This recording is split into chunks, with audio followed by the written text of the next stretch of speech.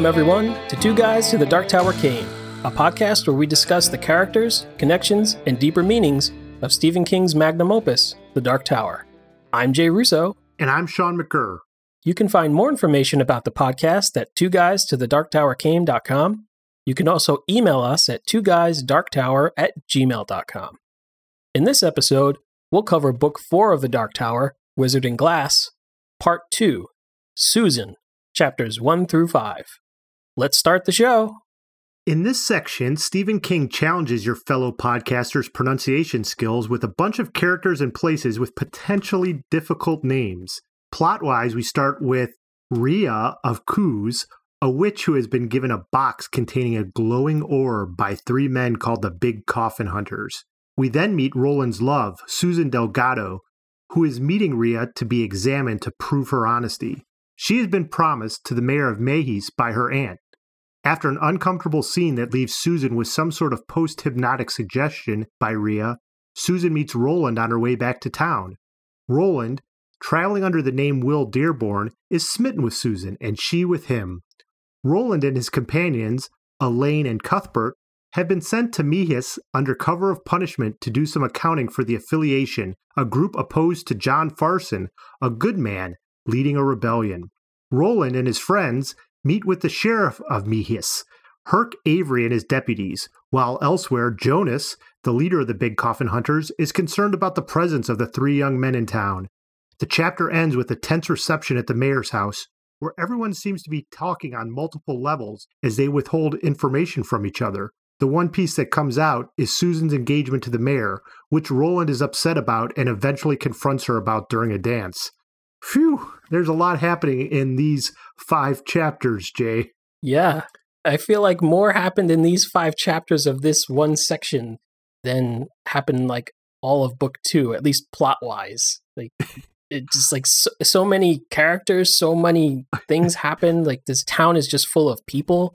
And it's the first time even in Book 1, when the gunslinger came into Tull, there were a lot of people, but it felt like it was smaller and fewer people than are in Mehis. Mehis? See, that's one of the things. We got to figure out, how do we say all these places, these names? Mehis? Mehis. It's a lot. There's a ton of people. As you said, in the first book, we basically get Roland, the man in black, the guy on the outskirts of town, and then a few people in Tull. But that's really it. Jake, of course. Book 2. How can you forget Jake? Jake, of course. Book 2, Eddie, Odetta, Roland, and occasionally some of the other characters, but never for more than a couple of scenes. Don't forget the Lobstrosity Chorus. Oh, the Lobstrosity Chorus, of course. Dadachak. Didachek? Dadachim. But here we have, not only do we have a lot of named characters, but we're starting to get motivations from a lot of them too. So it's not just tracking who are these people, but what are they doing? What is their motivation? How do they relate to Roland? How do they relate to the bigger story? That's what, for me, as I was going through these pages, it was just a new piece of the Dark Tower mythos that I had to wrestle with, because not only are there all these characters, but then we're also thrown back in time, and what's the whole story, and there's a rebellion going on. So just a ton going on here, which led to my longer than usual plot summary for these first 5 chapters. I can only imagine Eddie and Jake and Susanna sitting around the campfire going, wait a minute, who's this now, Roland? Wait, who was that? And what were they doing? And how do you pronounce that name? And why is this important to get into the Dark Tower exactly, Roland? Like, I understand you want to tell us this story, but what's the point? But we'll get that. Oh, and it also doesn't help that Roland, Cuthbert, and Elaine are all traveling under false names too. So then you have to keep track of Will Dearborn and the other guys. Luckily, they didn't carry that through too much, because I would have been lost for good. Yeah, it's like Crime and Punishment, like all the Russian nicknames. You can't, like, you have no idea. Like, every character has 15 names, and it all depends on who's talking about them, or who's thinking about them, or who's referring to them. It's like, what's going on here? By the time I figured out who all the names were, I was at the end of the book. Well, you just need a longer book like War and Peace then, instead of Crime and Punishment. Yeah. There you go. So, having said all that, I was very engaged with these chapters and kept flipping the pages to see what it would happen next. I'm not sure where it's all going to lead, but I was very entranced by the story and if not on the edge of my seat, at least interested in what was going to happen next. So I thought that you were comfortably settled in it. Comfortably settled and had a warm, snug feeling as all of these characters surrounded me. And it's a lot easier reading it because you don't have to worry about the pronunciation of the names. Right. So, Sean, one of the first things that when we first meet Susan, she's humming a song to herself, Careless Love. And yes. King gives us some lyrics to the song. And this is a song that, this is a real song in our world. Mm-hmm. And when we compared the lyrics of the song that Susan is singing, it doesn't quite match up. But I think that works. It matches the mythology that we're living with here, that there are echoes. So maybe there's a song with the same name, maybe it's got the same melody, but it's, different lyrics. Yeah, which isn't that uncommon. I mean, even in our world, I think there's a few different versions of that song that has slightly different lyrics. So I would buy that. Yeah, maybe it's the dubstep remix of Careless Love. But it made me ask the question, because we are on this dark country road with Susan when she encounters Will Dearborn, and they fall in love with each other in the course of just riding down that road together. Do you think it's realistic that would happen? That these two people who don't even have enough starlight or moonlight to clearly see each other's features, let alone enough time to get to know much about each other. Is it realistic for them to fall in love that quickly? And do you think King's doing a good job of like guiding us through this process? So even in my cold, logical heart, and you would expect me to say no, I'm going to answer yes to both your questions. I think that it is realistic that these two could fall in love in this short meeting. And also, I think that Stephen King does a good job with this. I think he lays this groundwork much better than he did with the other love story we've seen so far, which is Eddie and Susanna. It was Eddie and Odetta at the time, but, Eddie and Susanna. I think he's done a much better job of showing how both Roland is falling in love with Susan and vice versa. Primarily, and I'm not sure if this is the entire reason why, but they're both so young. They're 14 and 15? Yeah, around And there. I think that has a lot to do with it. Like, it does have this feeling of new relationship or new love. And I used the word smitten before in my recap, and that was mostly intentional because you do have, when you're that young, these feelings just well up in you quickly based on glances and looks and a slight touch. And so I could see this happening with the two of them. Especially based on their situations where Susan has just come from a very traumatic experience where she was basically sexually abused by this witch, Rhea. Mm-hmm. And there's this stranger from outside of town who she's never seen before, who is very courtly and gentlemanlike to her. He's also mysterious. I think that always adds mystique and appeal to a person. When they are mysterious, when they're new and unfamiliar, that is almost an automatic boost to their appeal. Even though it kind of doesn't, it usually spells disaster for people because you're like, well, you don't know them. You know nothing about them, yet you're drawn to them. And then you find out who they really are later. And then, you have to sometimes suffer those consequences. But you're right. Not only is Roland a stranger and mysterious and new, he is also perfectly gentlemanly. Mm. He does everything right. He says everything right. And even though they can't see each other well because it's a dark night, there's enough light for them to see that Roland is, he moves gracefully. Yep. And he can see the same thing of Susan, and they can see the general shape of each other's forms and stuff like that. Maybe there's just enough. And even the fact that they are in poorly lit situation, maybe that would make it even easier to be appealing because it's there isn't enough light to see perhaps the flaws that you might have. Sure. Although we learn later that when they finally do see each other in good lighting, that they're both even more attractive to the other person than they ever imagined. But of course they are. This is a story like Romeo and Juliet that probably is going to end in tragedy. Yes, it started off like Romeo and Juliet, but ended in tragedy.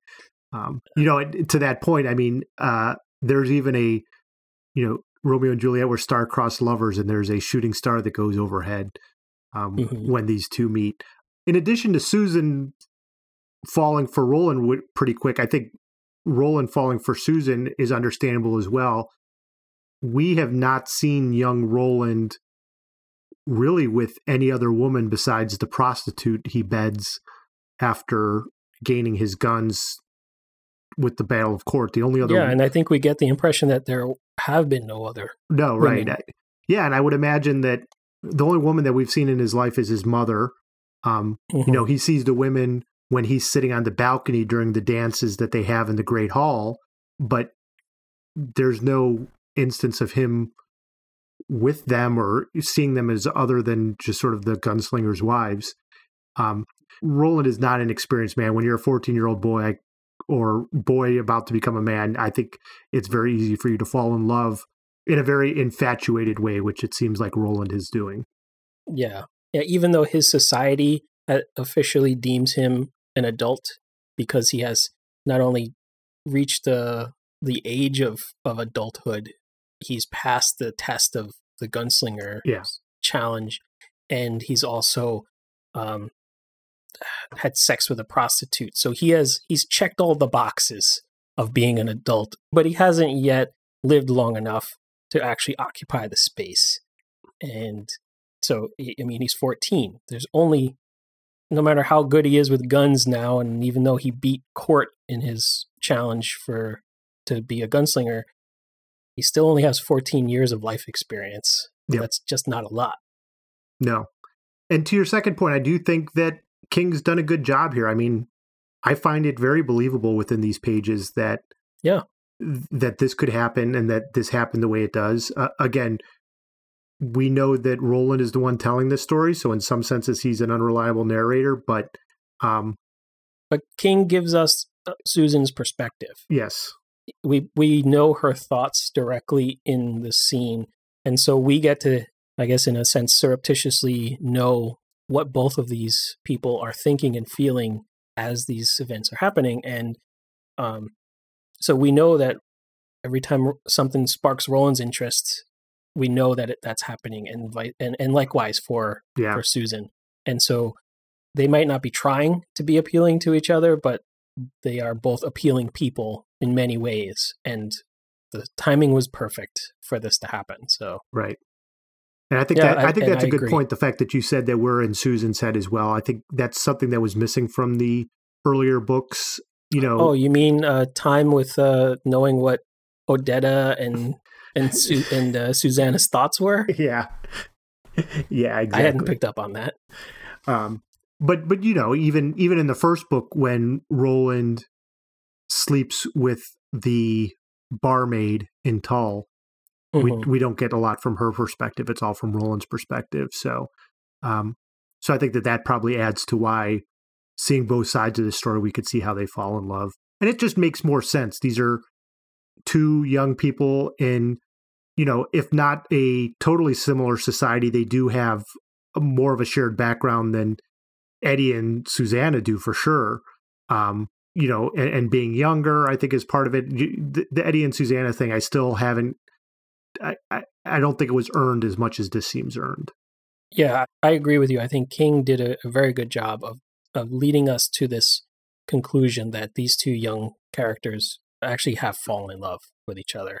And that goes a long way towards establishing the motivations of like why Roland gets so angry at the dance. Yes. Because if he had no skin in the game with Susan at all, if he truly had just met her 10 minutes ago, he wouldn't have thought any of those things. He wouldn't have been the least bit angry. He would have probably dismissed her. Like, that's just what I figured, people in this little town would do. Whatever, and that'd be that.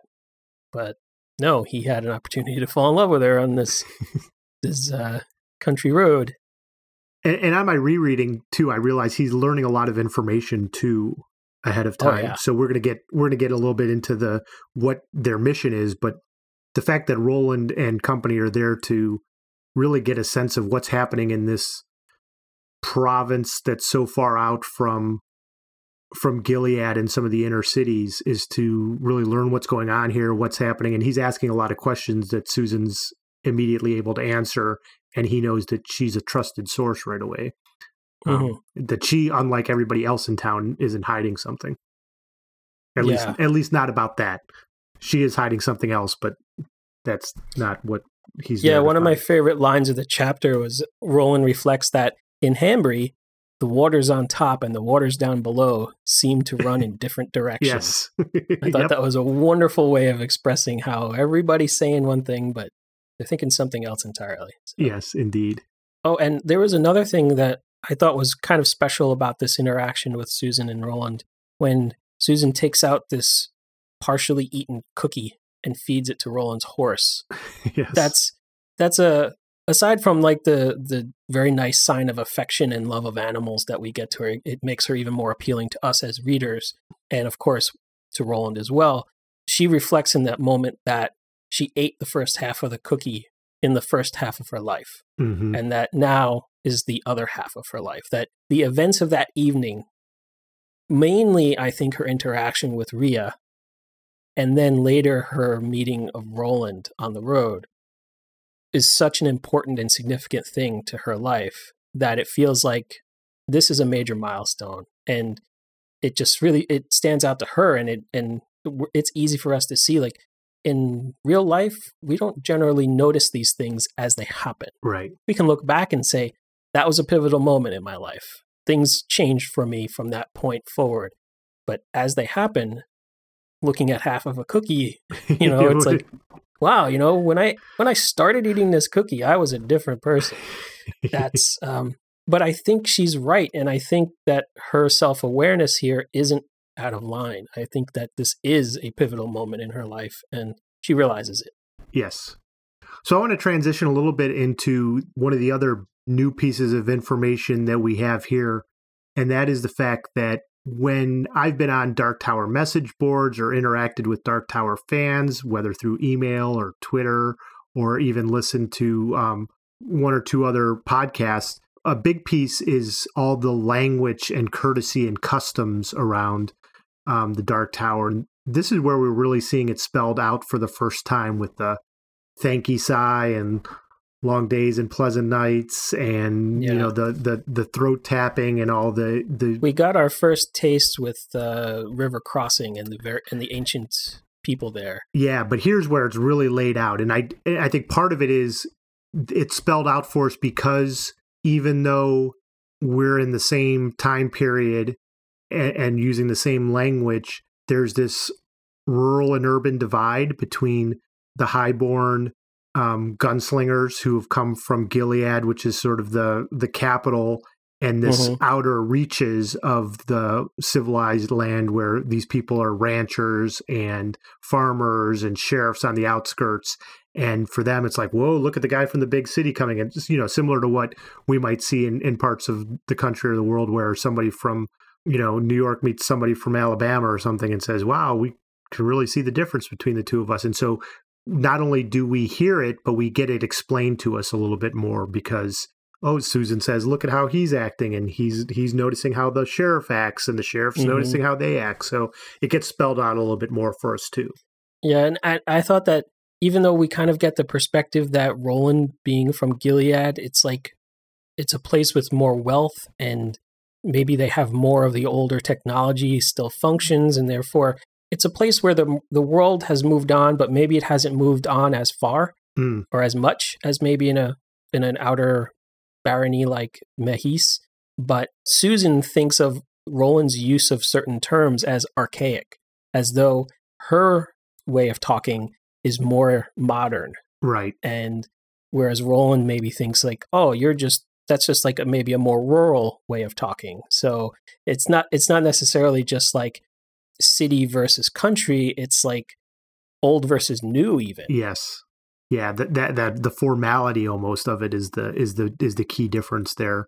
And the fact that, hey, we're more modern and newer in our language because it's the vernacular versus what you guys are speaking. So we also see a lot more of, when we're in book 1, Roland is obviously older, 20 or so years older than he is here, right? Or perhaps 1,000 years. Or perhaps 1,000, yeah, who knows? Yeah. But at the very least, we see more of, hey, there's actual pumps working out in the fields, oil pumps, and like we're not able to process it, but hey, we can pump oil out of the ground, and people remember a time when you could do those things. And oh yeah, we remember the old such and such station, and oh yeah, there's a refrigerator in town. We've got ice, but we don't have a stove anymore, so the world has moved on, but it hasn't quite gone quite as far. And it's odd too, because even though we're closer to when the world may have started moving on, it's moved on again, right? So there's ranchers and farmers who have started to crossbreed again the animals to get from, hey, we used to have a lot more mutants being born. Right. But now we're able to create this threaded stock because, instead of it being 1 out of 5 was good, we now are up to a fact where, hey, 4 out of 5 of our horses are okay and we can do stuff with. Yeah, and I think that spells a difference. It's this positive movement of recovery for the world, and you feel like we know that from book 1, which happens in the much later in time from this, like it seems like the world just continues to degrade. Yes. Like moving on just is just not stopping. But it feels like there was whatever the major cataclysm that turned Roland's world into this post-apocalyptic place that caused all the mutation that killed most of the people and most of the animals. And we don't know what that was exactly, but the world that happened so long ago that it's actually starting to heal. Like nature is correcting itself. And we get a little bit of that too, like when the scene when Blaine goes supersonic through the countryside and blows the deer, right? And like just rips everything apart. And the deer has like one mutant leg just hanging limp, flopping off of its side, and we get that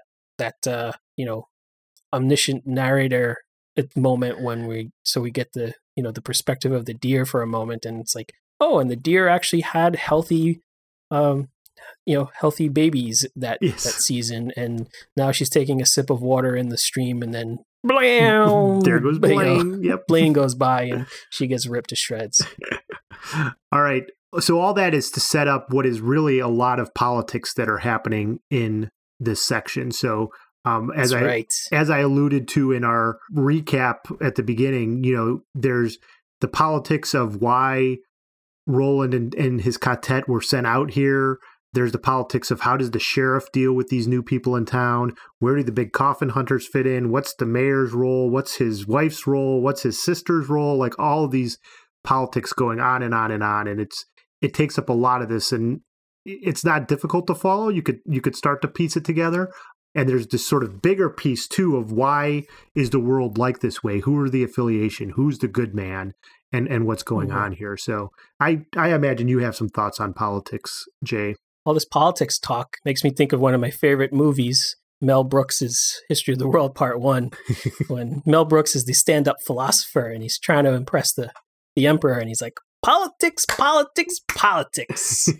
The Roman Senate is the best legislature that money can buy. Corruption starts in the streets with the little peddlers. They bribe an assemblyman. The assemblyman bribes a councilman. The councilman bribes a senator. And the senator, it goes all the way up to the emperor. Shit. That movie is entirely quotable. Yes. And I love every minute of it. My wife introduced my daughter to the joys of Monty Python this week too. So Mel Brooks won't be far behind, I'm sure. Very good. Let me know when she gets to History of the World. Will do. But yeah, there are a lot of things going on here. One of the more interesting things is how I kind of saw how King, in a way, subverts the good guys, bad guys, typical arrangement here. The elemental good versus the political good. I think he's switching these things around on us. because the good man, as Farson is called, is a hint that, maybe he's actually something, he represents something better for the people. And in a way, if you look at what he outwardly ascribes to, or what his goals are, is to make things more democratic, or even maybe, because right now the world seems to revolve around a hierarchical baron king type of thing. Like, there's still talk of the ancestors of Arthur Eld, and we have this, I forget what's the political term for this type of structure, like fiefdoms. Yeah, like a fiefdom. Yep, that's exactly it. And this is generally not good for the common person, right? And it only benefits the powerful and the nobility, if you will. And Roland is very much part of that, and most of the world seems to still be okay with this structure. But Farson represents a more democratic way of living, maybe making, giving more people more rights and doing away with this monarchic type of civilization. Yeah. And so from our perspective of modern day Western civilization, we look at that and that should appeal to us. We should say, sounds like Farson's got the right thing. Right. He's like, he's the Bernie Sanders of his day, right? He wants everybody to have a better life. But we've always had the perspective of Roland is our protagonist. Roland's our hero. He represents what is good in the world. He is an agent of the white. He defends the tower and all this stuff.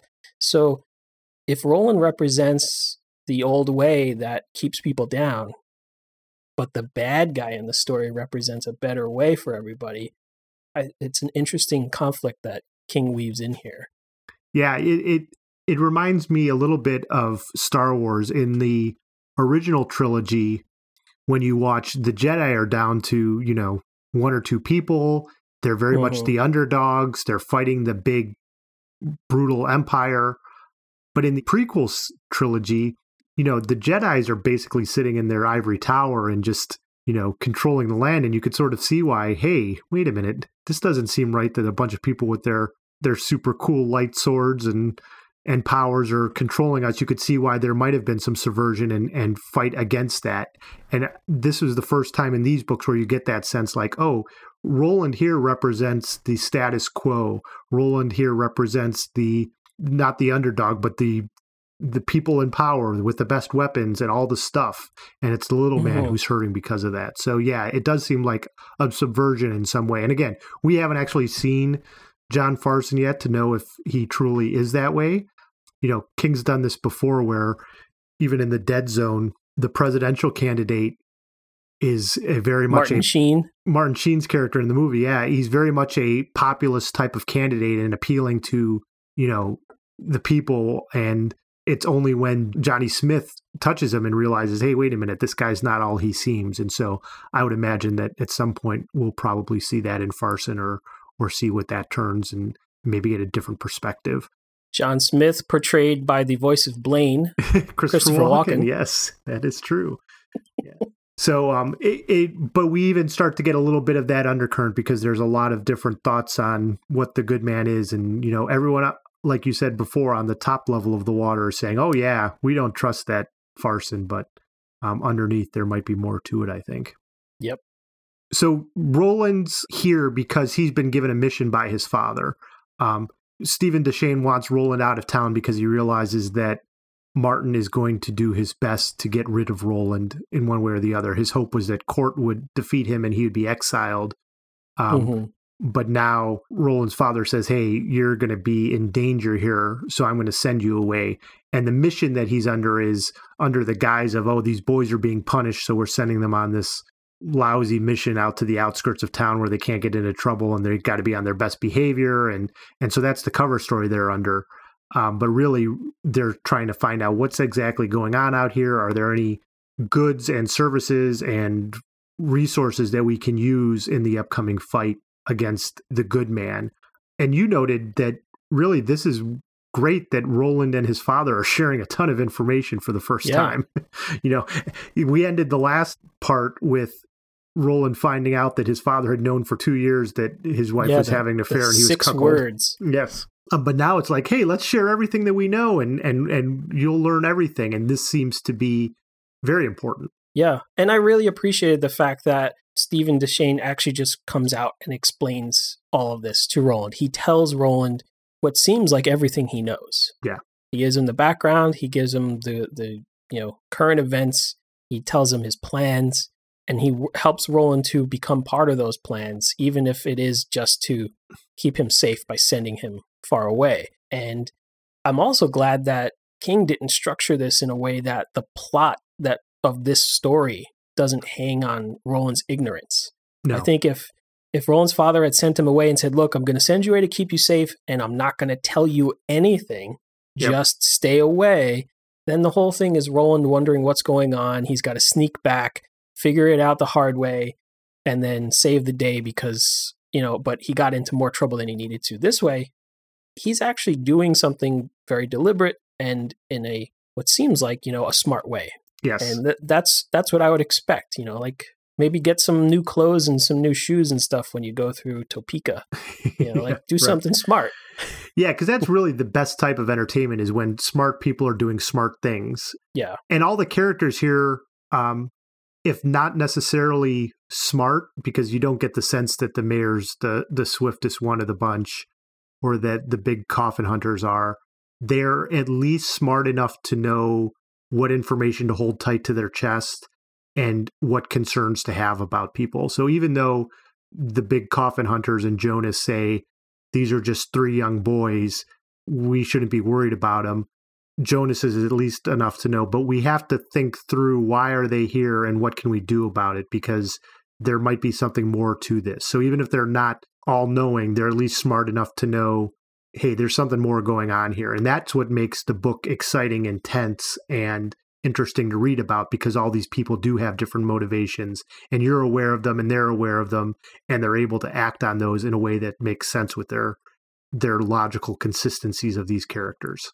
Right. And just like with the waters flowing in different directions, I think that most of these, at least the important people from Mahis, like the mayor and his sister and the ranchers and stuff who we meet, they might not come across as really formidable, perhaps enemies, but I think that they're all faking it a little bit. Yes. They're all purposely seeming a bit more dull. More dull than they may be, or more drunk than they are, or more hickish, or like over the top. And I'm a sheriff in the small town, and I don't know about all you.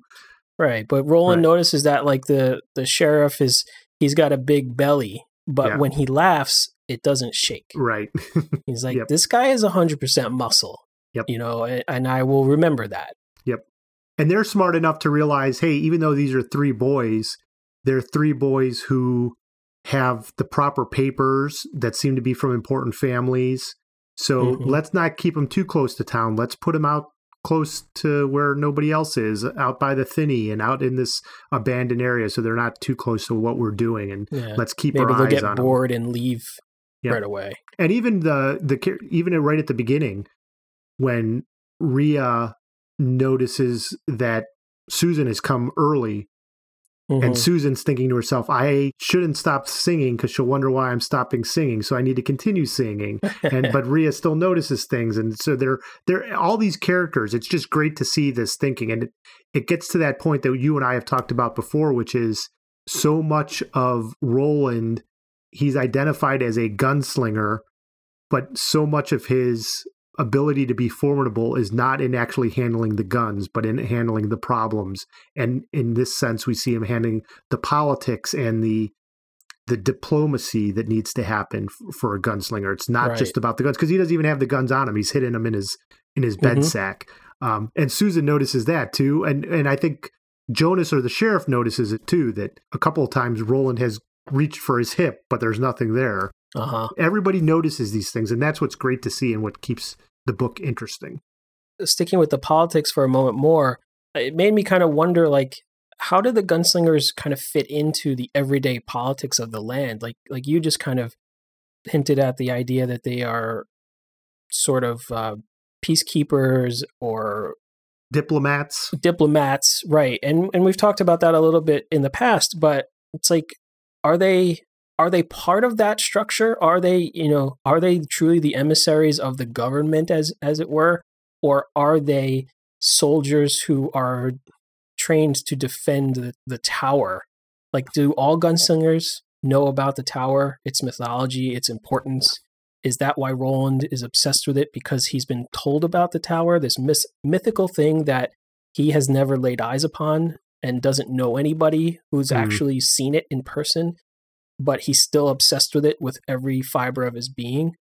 Now, he might not be that way when he's 14 years old and on this mission to Mehis, but he knows about the tower. Yes. His father knows about the tower. So what is the gunslinger's allegiance? Is it the tower? And also, because of their position in society, they're the peacekeepers, they're the law, they're the diplomats, they're the government officials, or is it the other way around? Yeah, I mean, I think early in the chapter, we get the backstory with Roland, and he's talking about his father, and his father doesn't seem to be that concerned about John Farson and the good man. And even, the farmers in town, even though they're playing a game, don't seem to be, like, oh yeah, these things come and go. There's always people who are uprising, and eventually it settles down. And I don't think Roland's father is very concerned about it. So I do think for him, the bigger piece is the tower and probably just sort of the status quo, right? Like, hey, if we could trace our lineage back 27 generations, that's what's important, is keeping that going. There'll be a 28th generation, there'll be a 29th generation, because of course there's been 27. Why wouldn't there be? Right. They're not aware that anything bad could happen. And that's where I think that's why they're more, they do tend to be a little bit above all of that, because really what they're doing is just sort of maintaining that status quo, perhaps. And that's why it's all that more interesting that we see when Roland is the last of the gunslingers, how much things have changed and how, he's really lost all of that. Yeah. That's why, seeing this now, we see such a different side of what society was like and what Roland was like and what the expectations were. And to know now that all of that's gone, and we don't know why it's all gone yet and how it fell apart. But I think part of this story will be that. But it's interesting that, to see Roland now, where some of those traditions still stay in place, like we saw in Rivers Crossing, but for the most part, it's all gone. All those things that they depended on, it's just poof. And saying that just made me think of, like, if you compare how he not only just enters and ingratiates himself into this town of Mehis, compared to how he does the same thing with Tull. Yeah. I think that's part of it. Like, between Mehis and Tull, Roland has done what you just said. He's lost everything. Not only has he lost his family and his friends, but he's lost the society that gives his existence as a gunslinger its definition. Mm-hmm. And he's also lived all of those years of his life learning these really hard lessons. Yeah. So never again will he come into town without his guns on his hips. Right. Right? Never again will he hesitate to use those guns. So I think that if the older Roland had come into Mehis, he would have tipped his hat to Susan and just kept on going past her into town, ordered a cheeseburger at the bar, yep, and he would have counted the Citgo pumps and then left. And maybe not, he would have killed everybody in town. Right. If they turned him the wrong way, I'm sure he would have. Yeah. Yes. So if he had attended that formal dinner, he even says it. Like, he was so angry at Susan when he realized her arrangement with the mayor, that if he had had his guns on him, he might have just killed her. And I thought that was just like way overreacted, way a huge overreaction. And I'm glad that didn't happen. That would have been really damaging horrible to who Roland is, let alone killing a young woman who doesn't deserve to be murdered for such a thing. And that gets back to the infatuation we talked about earlier as well, right? Like, when you're 14 and you lose a girlfriend, you're like, oh my God, my life is over. Woe is me. Mm-hmm. So think part of that plays it's either love or hate, right? Yes. There's no there's no middle ground. No middle ground, yeah. Oh. On that happy note, Jay, I think it's time to move to fun stuff. All right. I love fun stuff. Fun stuff is good stuff.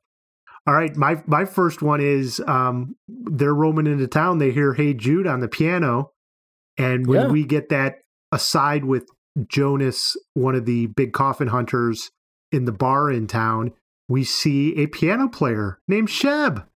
This is our friend Sheb from Tull, isn't it? Yeah, it is. I was like, there can't be that many Sheb piano players who know "Hey Jude." Can there be? Ooh.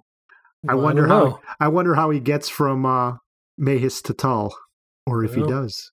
But that was the first thing I noticed. I'm like, hey, I know this guy. There were only a few characters in the first book, and he's one of them. Mm-hmm. And that's one of the things that it's no longer a spoiler to really point out, but in King's rewrite of book 1, he adds just a little bit of detail to make sure that it is clear that this is the same Sheb, that Roland does remember him, and that Sheb kind of remembers Roland. We don't yet know the extent of their interaction here in Mayhis, but clearly Sheb and Roland live beyond this story and encounter each other once again later in their lives. I think it's kind of cool that, King sets this up in a flashback of Roland's in book 4 and later decided that I'm going to make it the same guy who was in book 1. Yep. And make sure that it all kind of wraps around on itself, which is nice. Yep. It appeals to the science fiction fan in me. Yes. So I found the characters of the big coffin hunters just probably because they have such an evocative name. And they seem to be being set up to be, there's 3 of them. There's 3 people in Roland's quartet. It seems destined that there's going to be a run-in potentially with them. What's interesting about it is that Jonas, the head of the big coffin hunters, the biggest of the coffin hunters, yes, is a failed gunslinger. That it was Court, in fact, who defeated him, and he was exiled. And Court's father. Oh, I'm sorry, Court's father. Yes, who defeated him in the final battle there, and he was exiled and sent out of Gilead. And it made me think that maybe the way that Gilead uses their gunslingers might not be the most forward-thinking way. And in fact, like, we're going to train you. We're going to show you all the skills you need. And then if you fail, we're going to kick you out. You're going to be exiled for life. I would imagine that that's not going to leave a lot of happy failed gunslingers. It seems like, hey, you've trained them with all these skills. What do you expect them to do except find a gun somewhere and become a mercenary of some sort? Mm-hmm. Exactly. It really doesn't make sense. I mean, you bring this person to the peak of training, and they are a gunslinger in all but name, all but official title, right?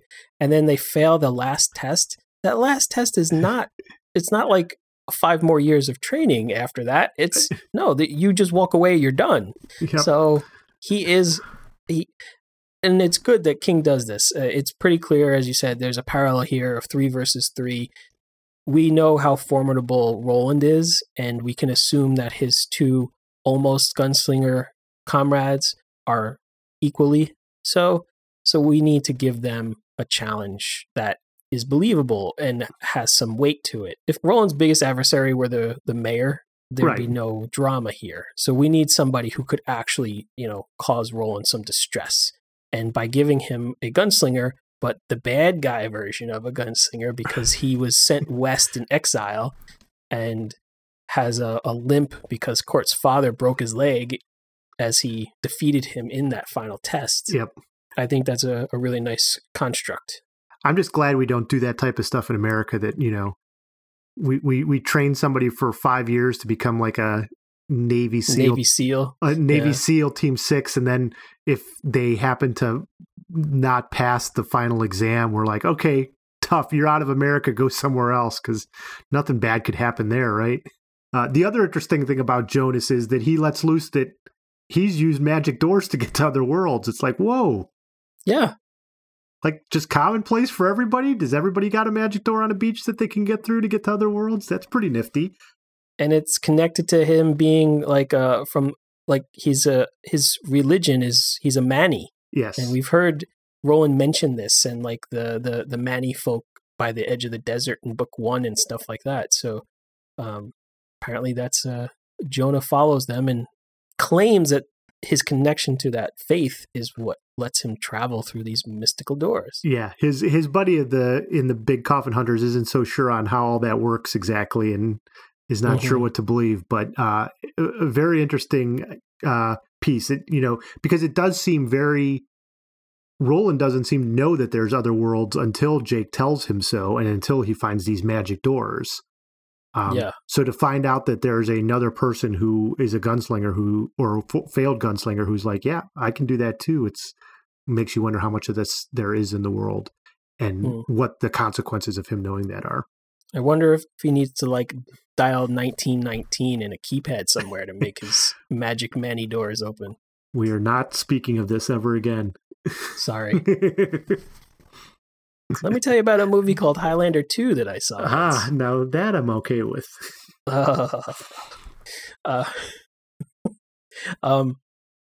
There were a lot of great lines in this book, and I think that, or in this section of the book so far, and I think that book 4 overall has been a really nice return to form for King in the style of his writing. I haven't been disappointed by his writing at all, like in books 2 and 3, but I was constantly impressed by his writing in book 1. It was much more poetic. He was constantly turning phrases that I was just like floored by the symbolism that he packed into his lines.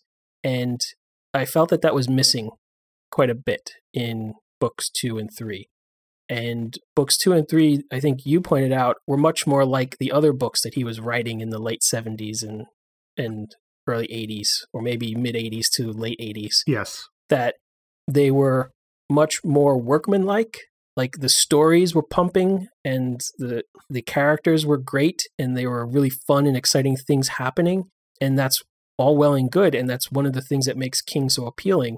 But I think the quality of his writing, like he wasn't putting as much of maybe his poetic self into his language. And I think he did that a little bit more in this book. So I found a couple of lines just in this section that we're covering in this episode.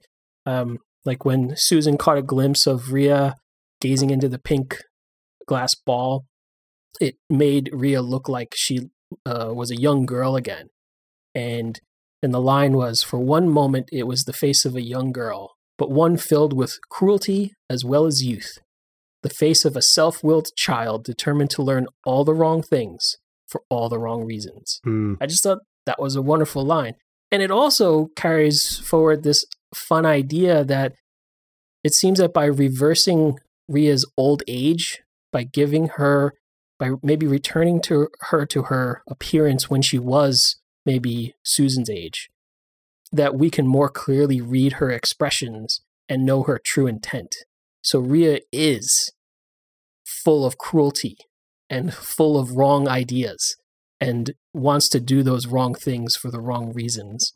And it's even more apparent when she doesn't have sort of the mask of the ancient face that she wears in real life. So I thought that was a nice extra layer. And all that is there because of King's wonderful construction of that sentence. Another one was when King was describing the Thinny. He described the sound of the Thinny as the warble of a siren being turned by a man without much longer to live. Ooh. I thought that was really spooky. And it made me just think of like this zombie running the siren and it's just like, brains. And also it was as if some sick part of the night had gained a voice and was trying to sing. So it's a sick part of the night. And it was still trying. Yeah. Like it was failing, but it was still attempting song. So he's working some magic with these words. So the Thinny is what really brings this story to the forefront, we think, right? The fact that Roland is sees the Thinny and Topeka And that's what brings back these memories of the Thinny here and brings back the memories of Susan as well. I wonder if he'll use the bullet trick here in Mahis to put in his ears to fight back the sounds of the Thinny. I'll be interested to see if that's where he learned it. Where he learned the trick, right? Could be. We'll see.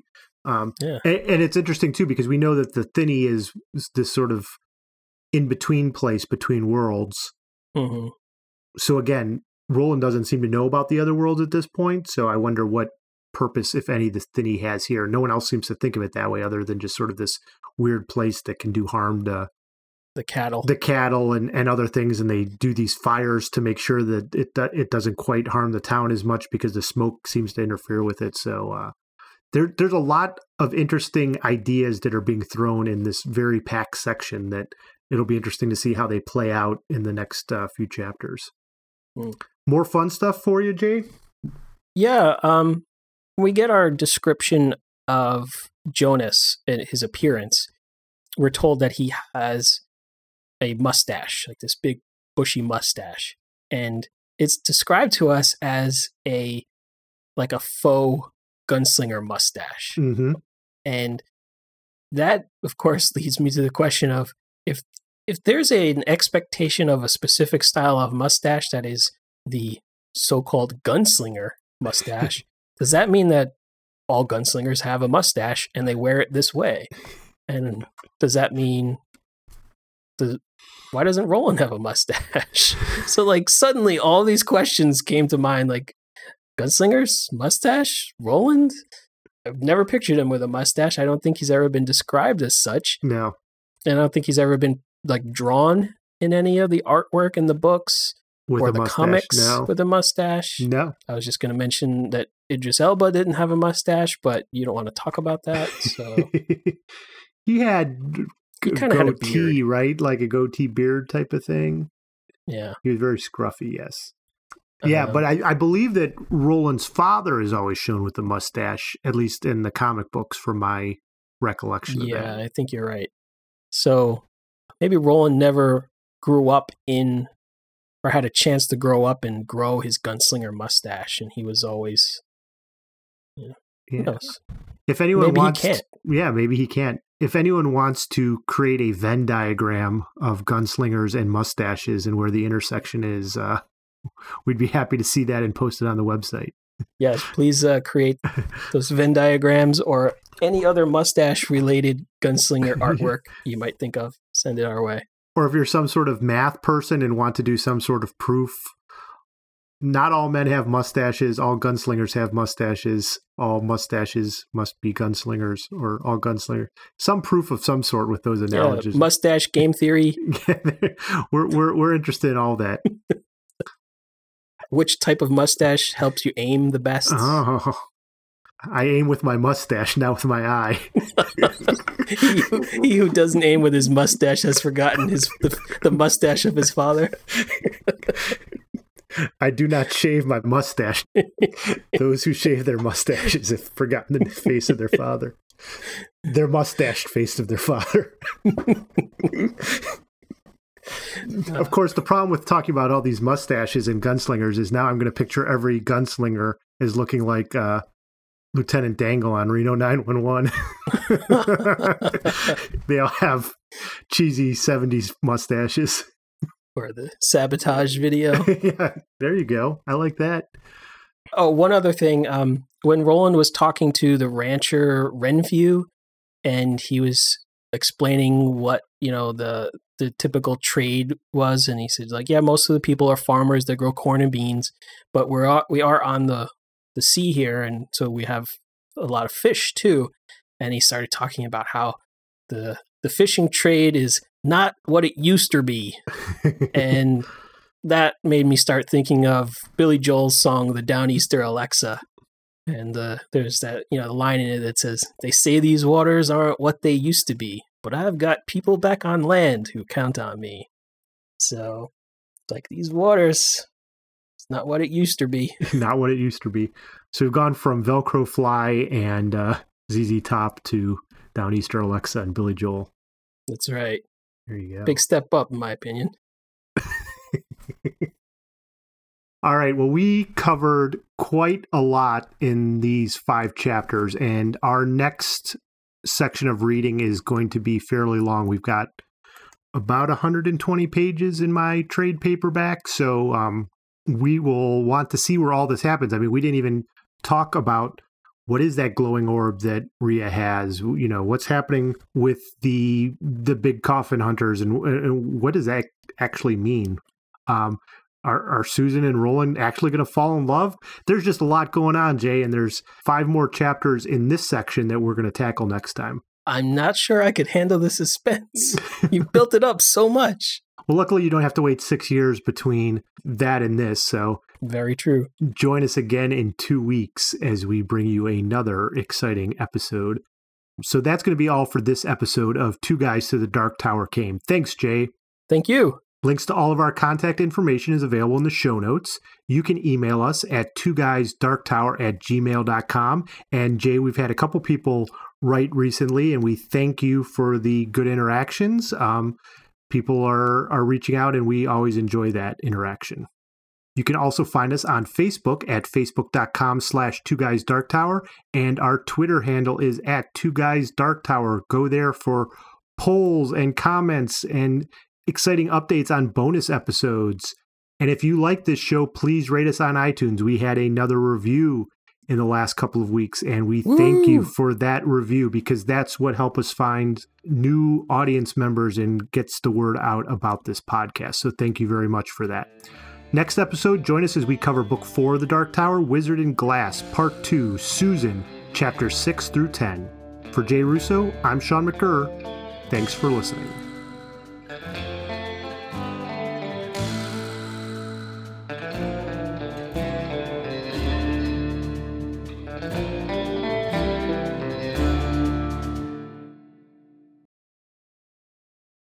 Yeah, yo.